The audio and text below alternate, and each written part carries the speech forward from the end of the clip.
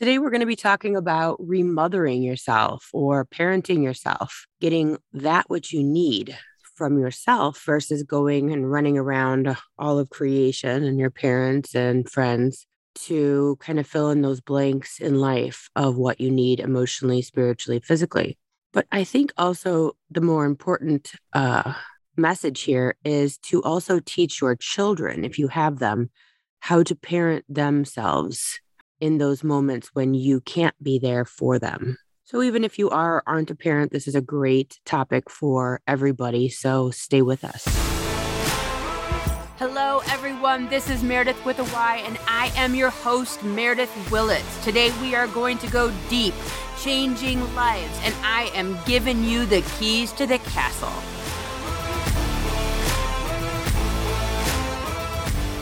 Tonight, we're talking about remothering yourself, remothering yourself. I have talked to you about this since I learned about it, and I taught a class on it, actually, which you were with me as a viewer on that. But I wanted to talk about it because I think that it was probably one of the biggest game changers of my life as not only a child, but also as a parent, because it allowed me to empower myself and when I say mothering, it could be parenting. You could say reparenting yourself, but from the parent wound. And then also talking to you kids. I have 4 kids, Skylar being one of them, and looking at you and saying, I'm never going to show up the way you need me to every time.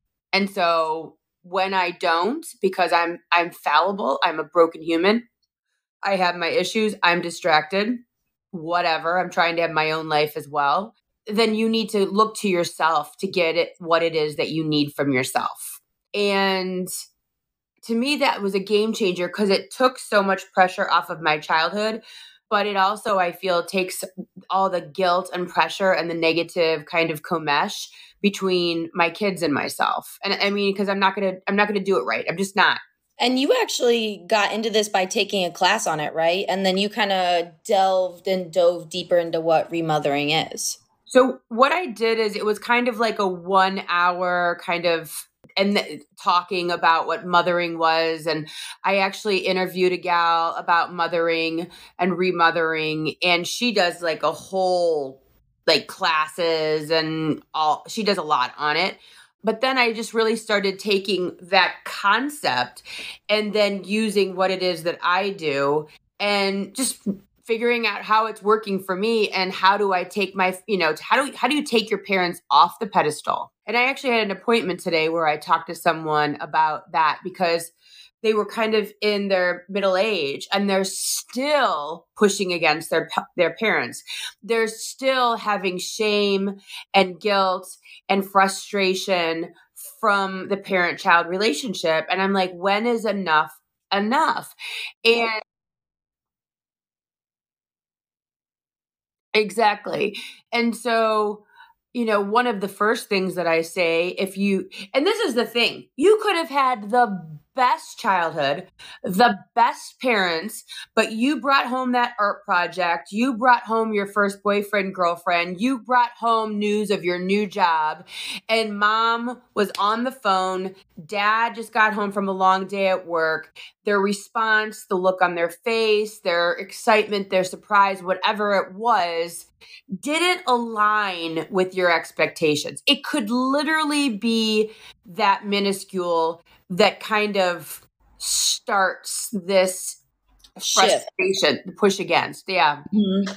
The rebellion. I mean, and so what I'm saying is whatever it was, whatever it looked like, whatever was going on with your parents and yourself. Okay. And when I say parents, it could be biological, adoptive, grandparents, aunt and uncle, whoever guardian figure, whoever raised you.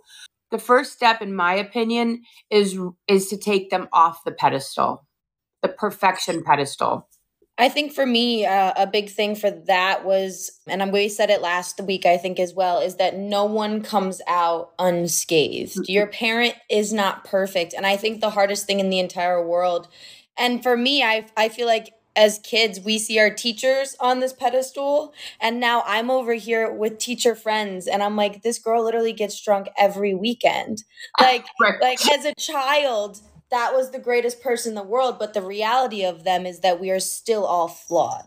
We're still flawed. We still have a life. We still are, wanting to do what we want to do. I mean, I know for myself, Emerson was just talking to me, that's my 13-year-old, about the fact that she didn't want to go to these hockey tryouts because Jim, my husband, is taking her. And I was in the middle of rescheduling 2 appointments and responding to a bunch of messages. I had a full day of appointments today. And she got up and she walked away in a huff because I was on my phone, because she was trying to get to me and I was busy inside of my own head and my own space. And she probably looks at that as a slight, but it has nothing to do with her at all. It has to do with I am still my own humans with my own wants and needs and desires and goals and all of that. And my entire life isn't only being a mom or a wife. And so to tell your kids, or as a child of your parents, to say, look, you're not perfect and they're not perfect and their flaws. And this is a thing about being either a narcissist, egomaniac, or a child. Their flaws are not because of you. Their mishap, their not showing up, their wrong face, their wrong whatever, has absolutely nothing to do with you and who you are and how much they love you or how much they like you. Now, granted, as soon as I start saying that, I hear in my head, well, yeah, there are parents that are just complete jerks, only will always care about themselves. But you can, even in this space, go, you know what? And I'm still not putting you on a pedestal. I'm still done holding you accountable. And you're a broken human that's not going to get out of this unscathed. And you're scathed because of your parents or something that happened, or because you have behavioral issues or mental illness or depression or anxiety. And so you have a hard time being a parent, but I'm not going to suffer because of it. I'm not going to choose that suffering. I'm not going to choose that suffering for one more minute. Because, okay, you in that situation with Emerson had the reflection to go, I was just busy. I was on my phone. Right. And maybe you were able to correct that and go, hey, Emerson, I have 2 seconds for you now. What's up? Like, now let me talk to you. But if a parent isn't able to do that, right, you can't sit with that pain. You cannot sit with that pain. Yeah. And that's the thing is, she could spend the rest of the night saying, oh my gosh, my mom didn't even care enough to pay attention to me. She doesn't care about me. She doesn't care about my problems. No one cares about me. And spiral. Right. The world is against me. No one, and here we go. Ready? If my own mother can't even care, listen, pay attention, who's going to? I mean, it starts to turn into this whole vortex of victimization when I was just rescheduling an appointment because Lord knows if I don't do it the minute I see it, it doesn't get done. And then I call the person on the wrong day. And then it's a whole fiasco because, dementia. And it has nothing to do with her. Literally nothing to do with her. And you know what? I had a great day. There's some people that are going to have a horrible day. And the kid's going to go, Mom, Mom, Mom. They're in their own planet, but they had a bad day on top of that, or they have anxiety, or, and they're like, what? Right? And so, and then that spirals. There's the thing of it is that like you said, and I think this is completely to your point, is I think that kids hold parents to an impossible standards when it's a normal parent situation. Like, I'm a normal mom. I'm not over here on drugs. I'm not an alcoholic. I'm not running around on my husband. The laundry's done, the dishes done. Normal 2-parent household, even 1-parent household, right? And even at my best, totally fail all the time. Even at part two. This is like your second go around. Second go around with totally different kids, with a completely amazing husband, and I still fall short. And I'm ruining my children as we speak.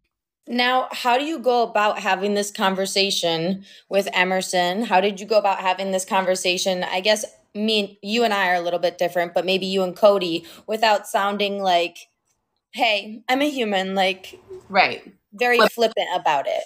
How do you sound real and actually come at someone and be like, I am human? Right.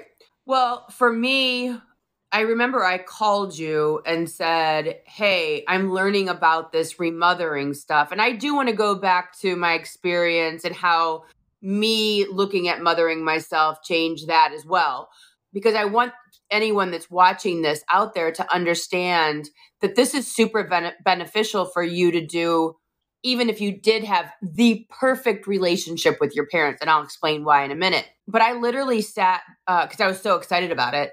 I sat Brock and Emerson down. I think I called you and I said, oh my gosh, this is the most amazing concept. It's about mothering yourself.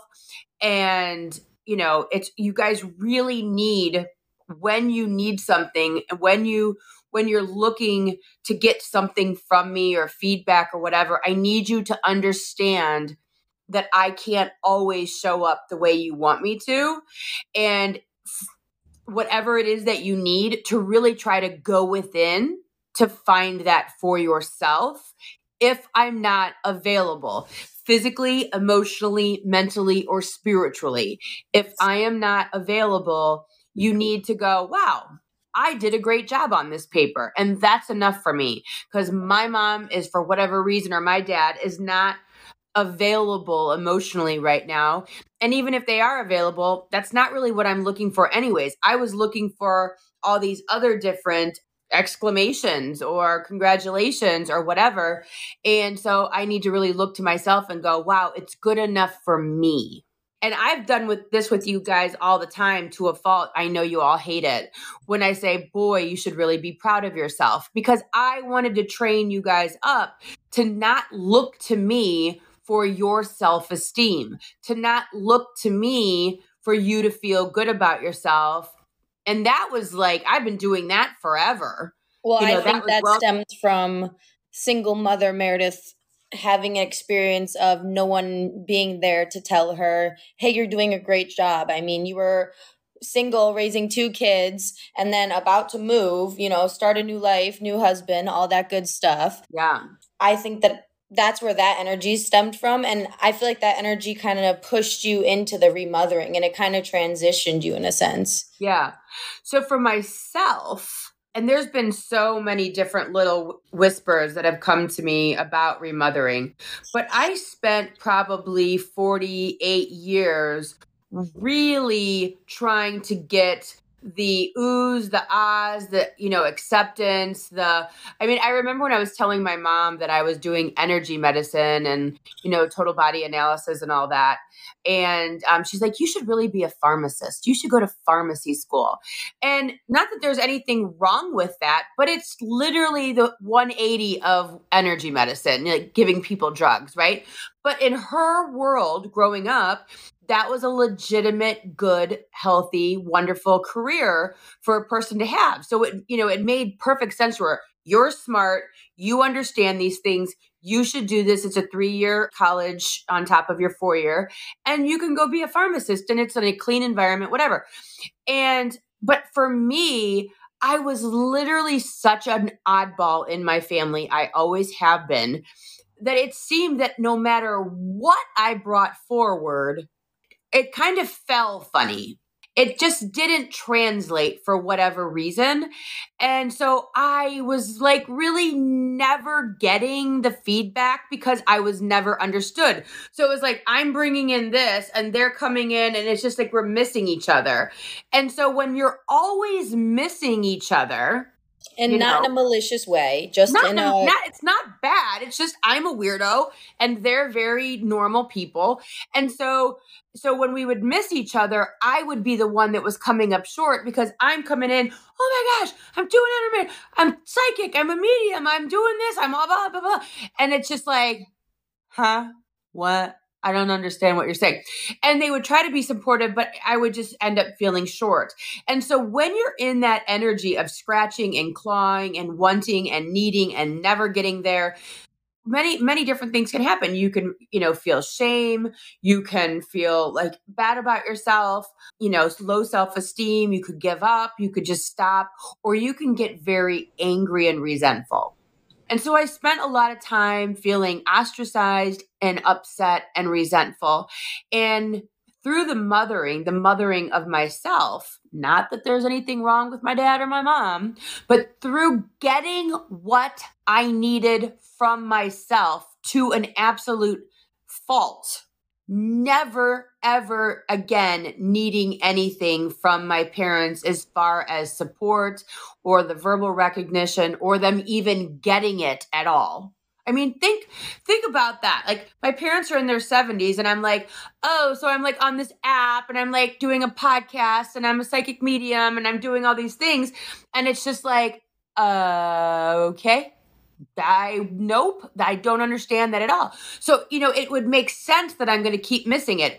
I think that my mom probably connected me most when I was in the fashion industry. She understood there's a product, there's fashion shows, you're selling it online. I know people buying the dress. And so that was easy to be supportive of. But when your kids or you as a child are in a livelihood, or you're dating someone, or you're traveling the world, and it's not in line with a completely different generation's idea of success or normalcy, you just might miss each other. You're gonna just, right? And so I decided I'm not going to look to my parents anymore for approval or their opinions or any of it. I'm going to be completely autonomous within all of the things that I'm doing, all of the things that I want to do. And inside of that, I got more emboldened because I wasn't pushing against. I wasn't rebelling. I wasn't looking for approval. I wasn't looking for love. I wasn't looking for anything ever again. And what's so interesting, and I talk to people about this all the time because I coach people with regard to marriage and all that stuff. When you silo, when you become your own person and your spouse, your mom, your dad, your whatever becomes their own person, you enter a relationship that you want to be in versus an enmeshed codependent relationship. And when that happens, you show up because you want to, not because you need anything from them. And it is a game changer. And I think that it changed you and I's relationship. I know, sorry, I've got like a fluffy sweater on and it's like totally making my nose itch because of the fluffka. There goes one right now. So I think it totally changed you and I's relationship because I was like, don't need me. Stop needing me. Because I'm never going to be available when you call. I've got appointments all day.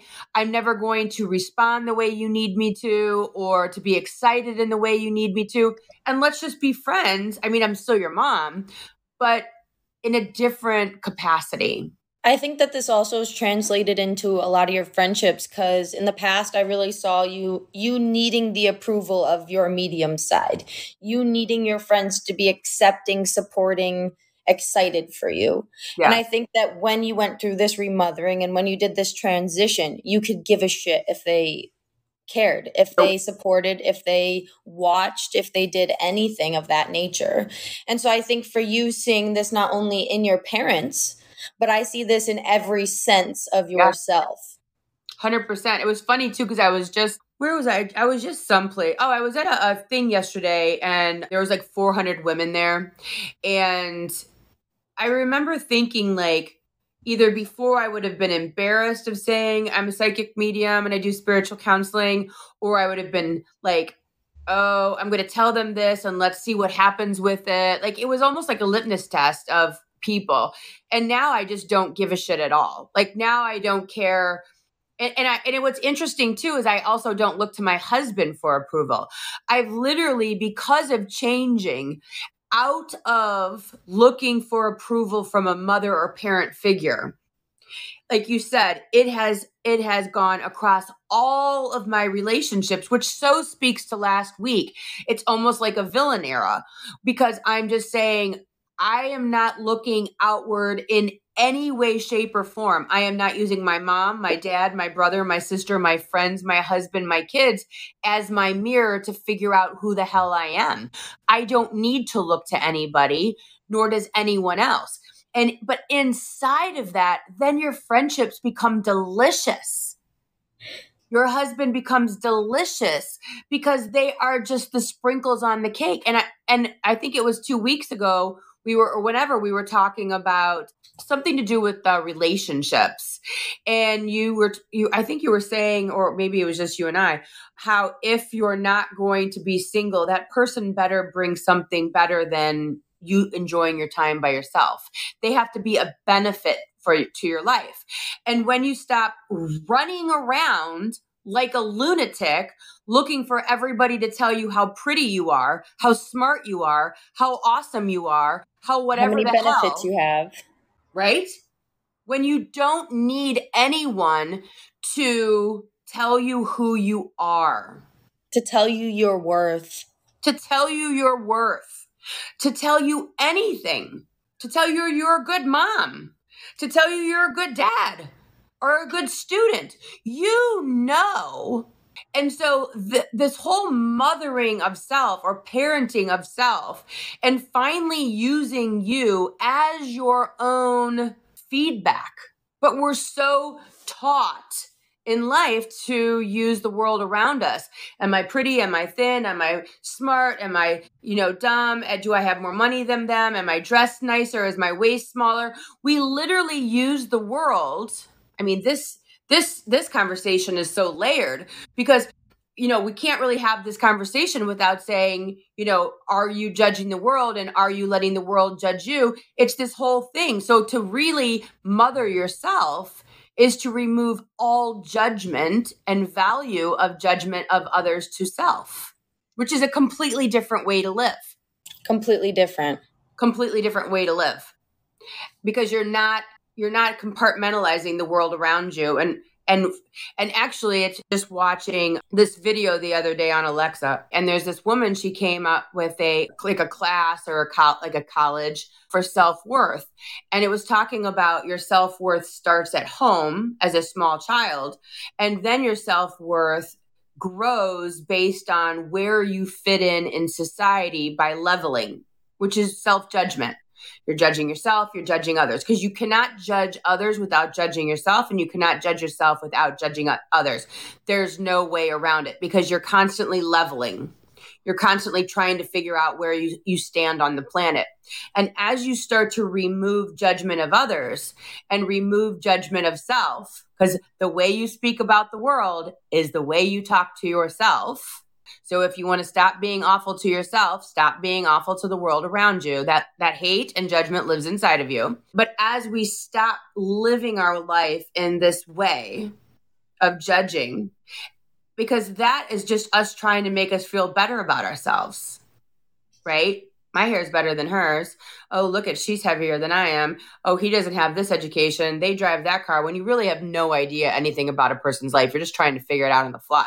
It's like, what's the show, the book we read, The Bluest Eye. Yeah. As long as someone, one person is uglier, worse, poorer, less than. Yep, than her. That was Maya Angelou, right? The Bluest Eye.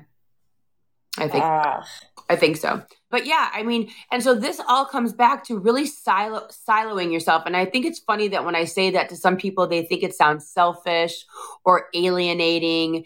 And to me, when I consider siloing myself, really going inward, figuring out who I am without using mom, wife, daughter, without using any of these things that are in relationship to other people, or not using your opinion of me, really just kind of, because when you say, oh, you're a good mom, I can either shrink away from that and be like, oh, that's just making excuses, or you're a bad mom, self-worth.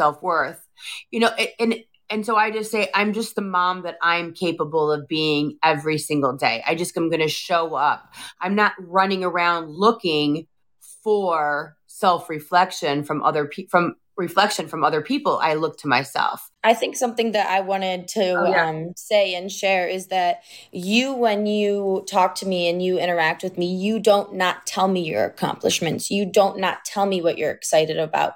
You just don't get upset with me for my reaction. So that's the difference of the fact that you're not giving up. You're not removing the energy of being excited with me or wanting to tell me.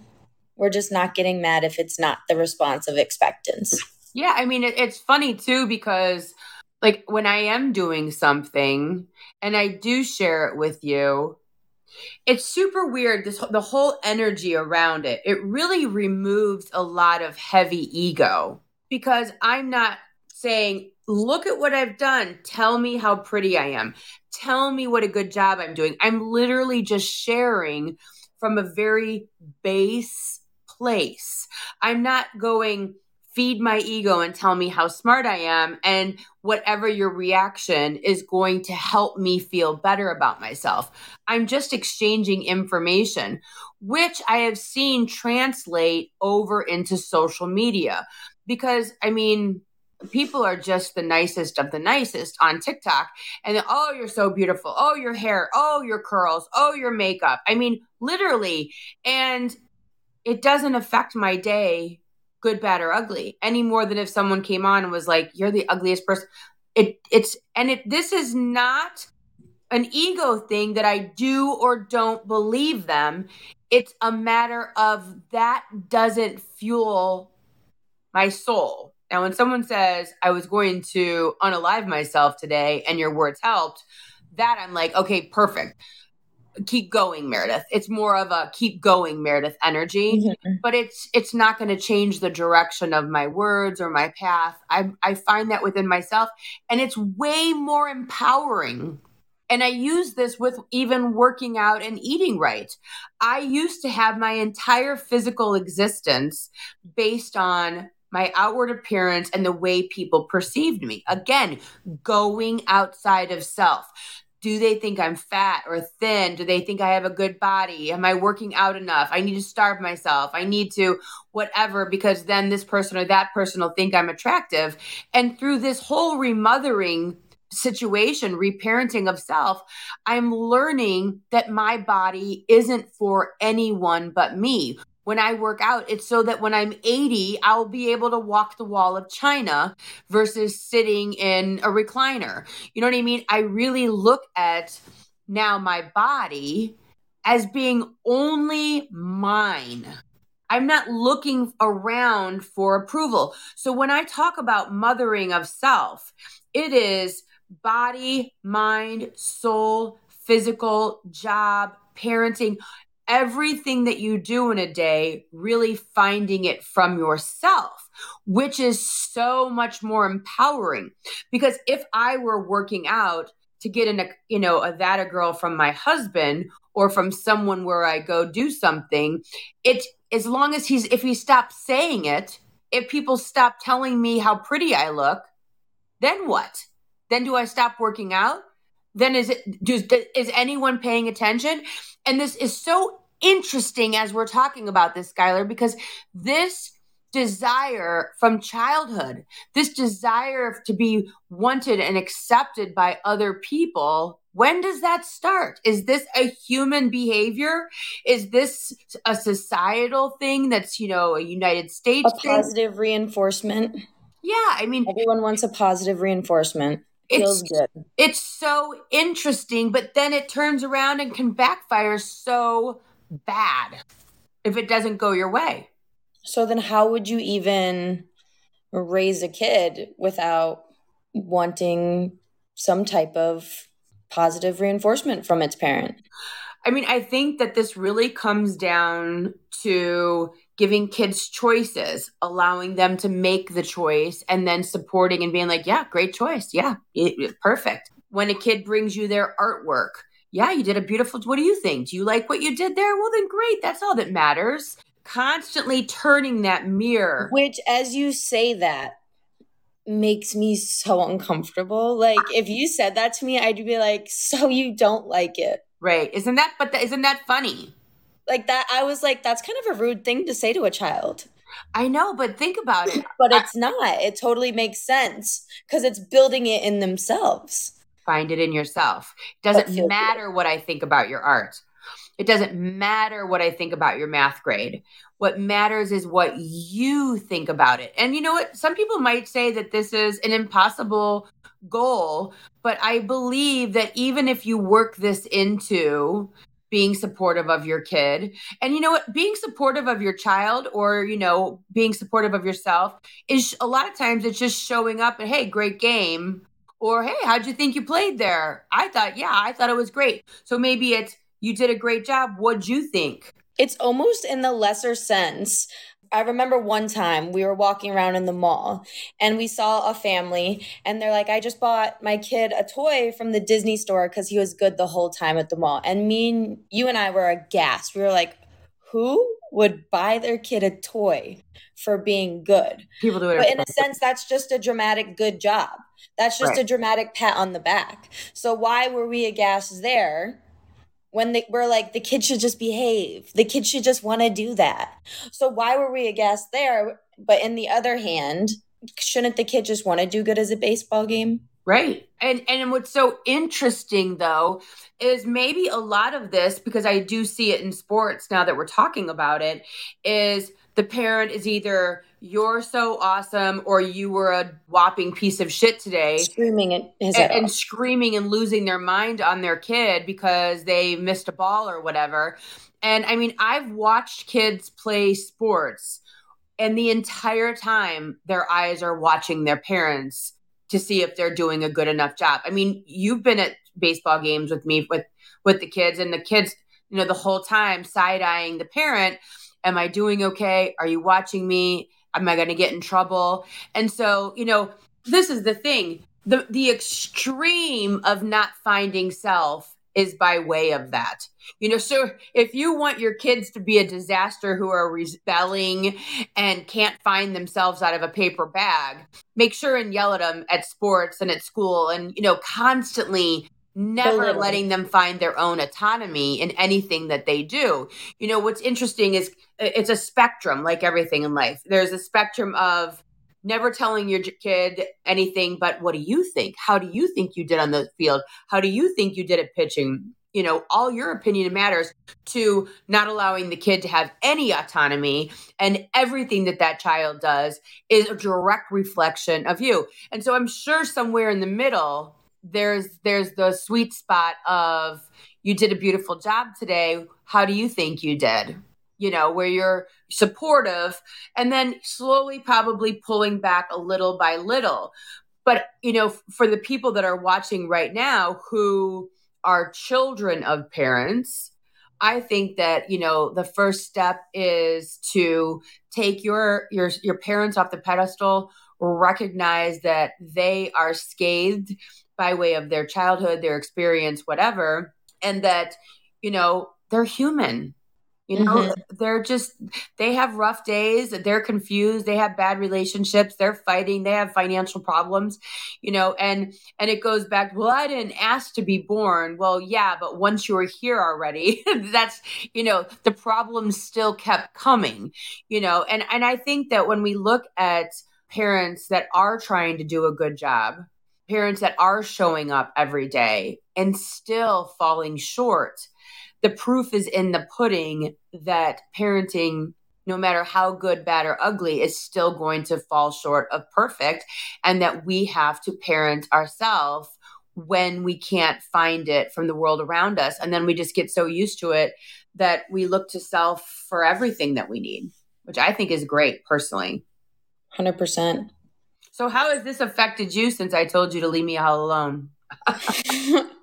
I mean, in the same senses that I stopped looking at my friends for the support of who I am. I stopped caring what other people think. I think it's really funny. My apartment is the craziest apartment ever. There's like polka dots on the wall and cow print and everything. And when people walk into our space, I don't say anything. Like, I don't care. It's like, it's just my apartment. But Kleber's like, don't you guys love our space? Right. Isn't it beautiful? And he'll like go into a whole art exhibit. And I'm like, that's not what it's like. I love that people love the space. Don't get me wrong. That's cool. But the You don't space need is it. for me. Yeah. So in that sense, I feel like I just have put more on what I like, what makes me feel good. And then with that, the weight of what that feels like is a lot. Like to figure out who you are as a person without caring what anyone thinks. No outside. Yeah. It's a lot. And for that, in the sense too, I think for me, But is it more than, but is that a lot more than running around trying to make everyone like what you're doing and being worried about everyone's approval, which is more a lot? Taking the time to figure out who you are and what you want, or running around making everybody happy and getting their approval and praises? So I would say the shift was a lot because you're a very strong, opinionated mother. What? I don't know what So growing up, she was a beautiful mother. She was the greatest mother ever. Don't get me wrong. Yeah. No, I'm just kidding. But in the sense that distinguishing your opinion from my opinion and having to break the two of those apart and realizing that they were completely separate voices. Yeah. Was so extremely difficult that you almost gaslight yourself. Right. Like for the longest time, it took me 2.5 years to get a cat because for the longest time I was like, cats are disgusting creatures. I had cats when I was your age, by the way. Yeah, and you've told me my entire life, never get cats. Because they pulled my clothes out of my closet and pooped on them. Never cut your hair, Skylar. Long, beautiful hair. So it's almost like the gaslighting in yourself. These are not attacks on Meredith. These are just examples. No, that's fine. So it's the gaslighting yourself of being like, no, she's right. Like the long hair looks great. Cats are awful. And then finally like breaking that and being like, where did my voice come from? Where did these opinions, where did this playing energy come from? And I think that is where the empowerment comes from because it's intimidating. But once you get there. And I think that this usually happens with people in their 30s, 29, 30, 31. It takes like 10 years to lose the mom voice.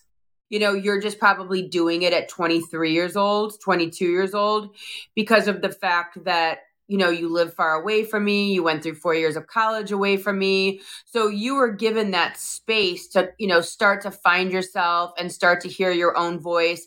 And me being a mom who's doing the work also learned to shut my voice down so that yours could get louder. Right.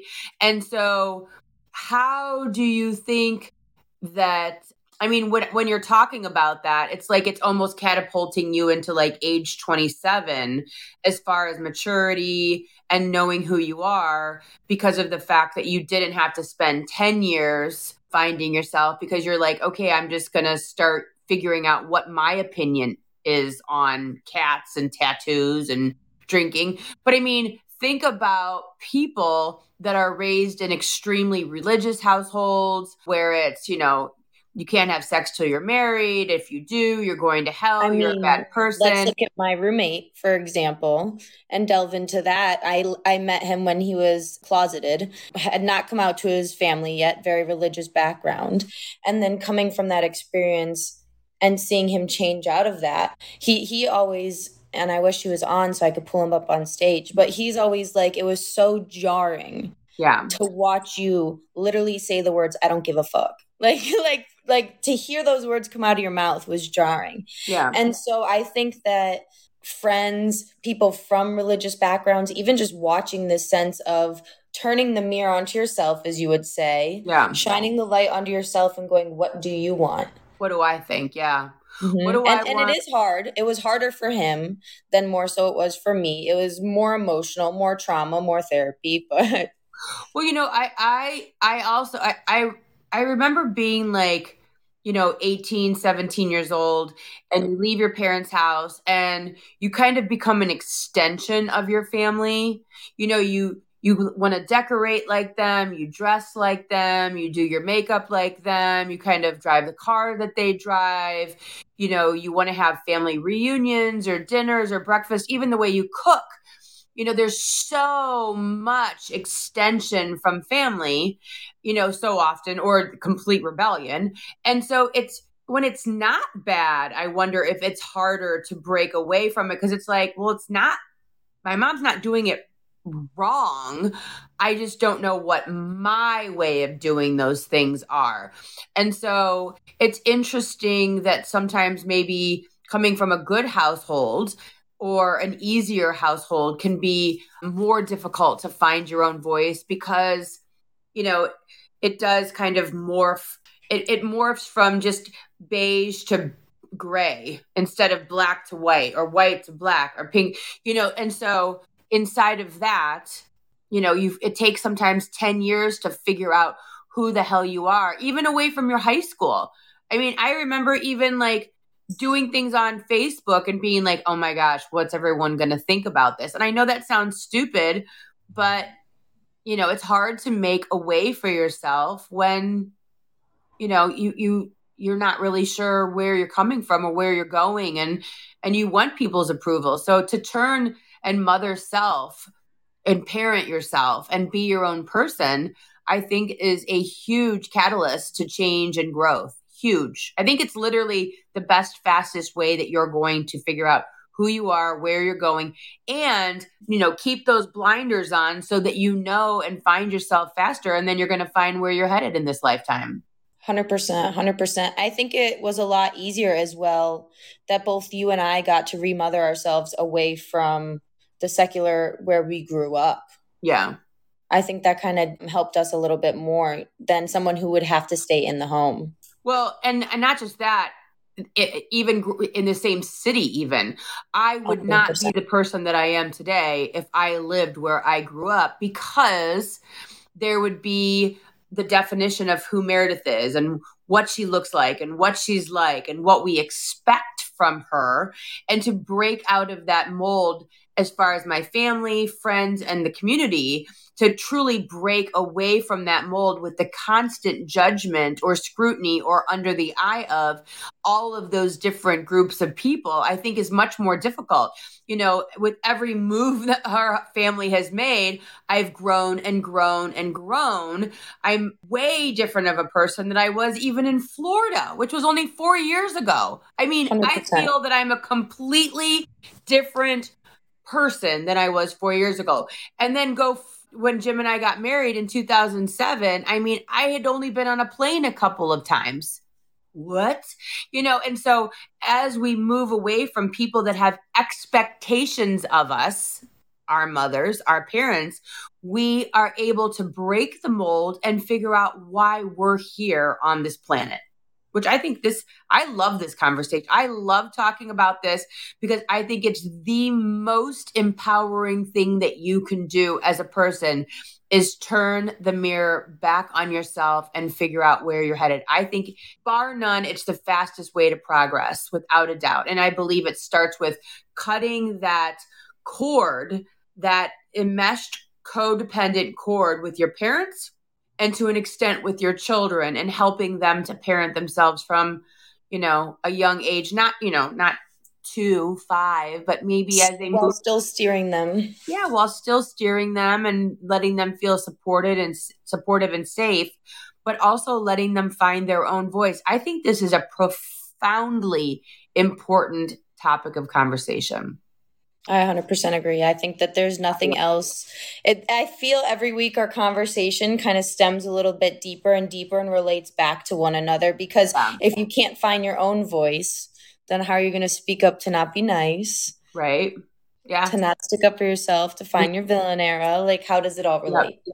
How it all relates. So I love this. Well, thank you for taking this time to have this conversation with me every single week at 7:00. I appreciate you, Skylar. 8 p.m. Eastern time. 8 p.m. Eastern, 7 Central, here on Fireside. If you're watching us simulcast, we are here live on Fireside every single Monday night at 7 Central, 8 Eastern, or you can watch us on the simulcast on Facebook or YouTube, or sometimes I even throw these up on my Meredith with a Y podcast, which releases every Tuesday. I will be live again tomorrow at 7 Central, 8 Eastern with Monica Morton on our show Strong Boss Bitches. Tomorrow we are talking about why some people have it and others don't. So tune in for that. Thank you so much for being here, Skylar. I really appreciate you. Thank you. Thank you. Love. Thanks for listening. If you would like to connect on a more personal level, head over to meredithwillits.com or on Instagram at Meredith with a Y for behind-the-scene footage and outtakes.